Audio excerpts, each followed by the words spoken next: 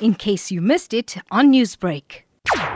We have such a major problem in our beautiful country with social issues right now. We just made it legal to make it even worse. I know there will be many people rejoicing with this news. There are many people who are professionals, business people, who are responsible, who take care of their families, who smoke marijuana. But there are thousands, or if not millions more, who are negatively affected by this drug.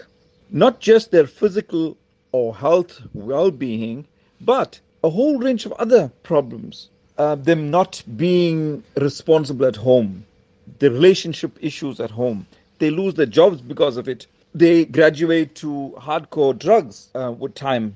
What I'm particularly worried about is the increasing of numbers of smoking by young people. And you are going to get more people who are going to be smoking it because of the easy access. It's not illegal anymore. We see kids on a daily basis who are affected by it. We see parents crying with kids who are affected by it. We see educators and principals having a hard time because of it in schools, because of the ill discipline, because of the lack of respect. And lots of it is put down to marijuana, because when they get high, they feel they can do anything. Newsbreak, Lotus FM, powered by SABC News.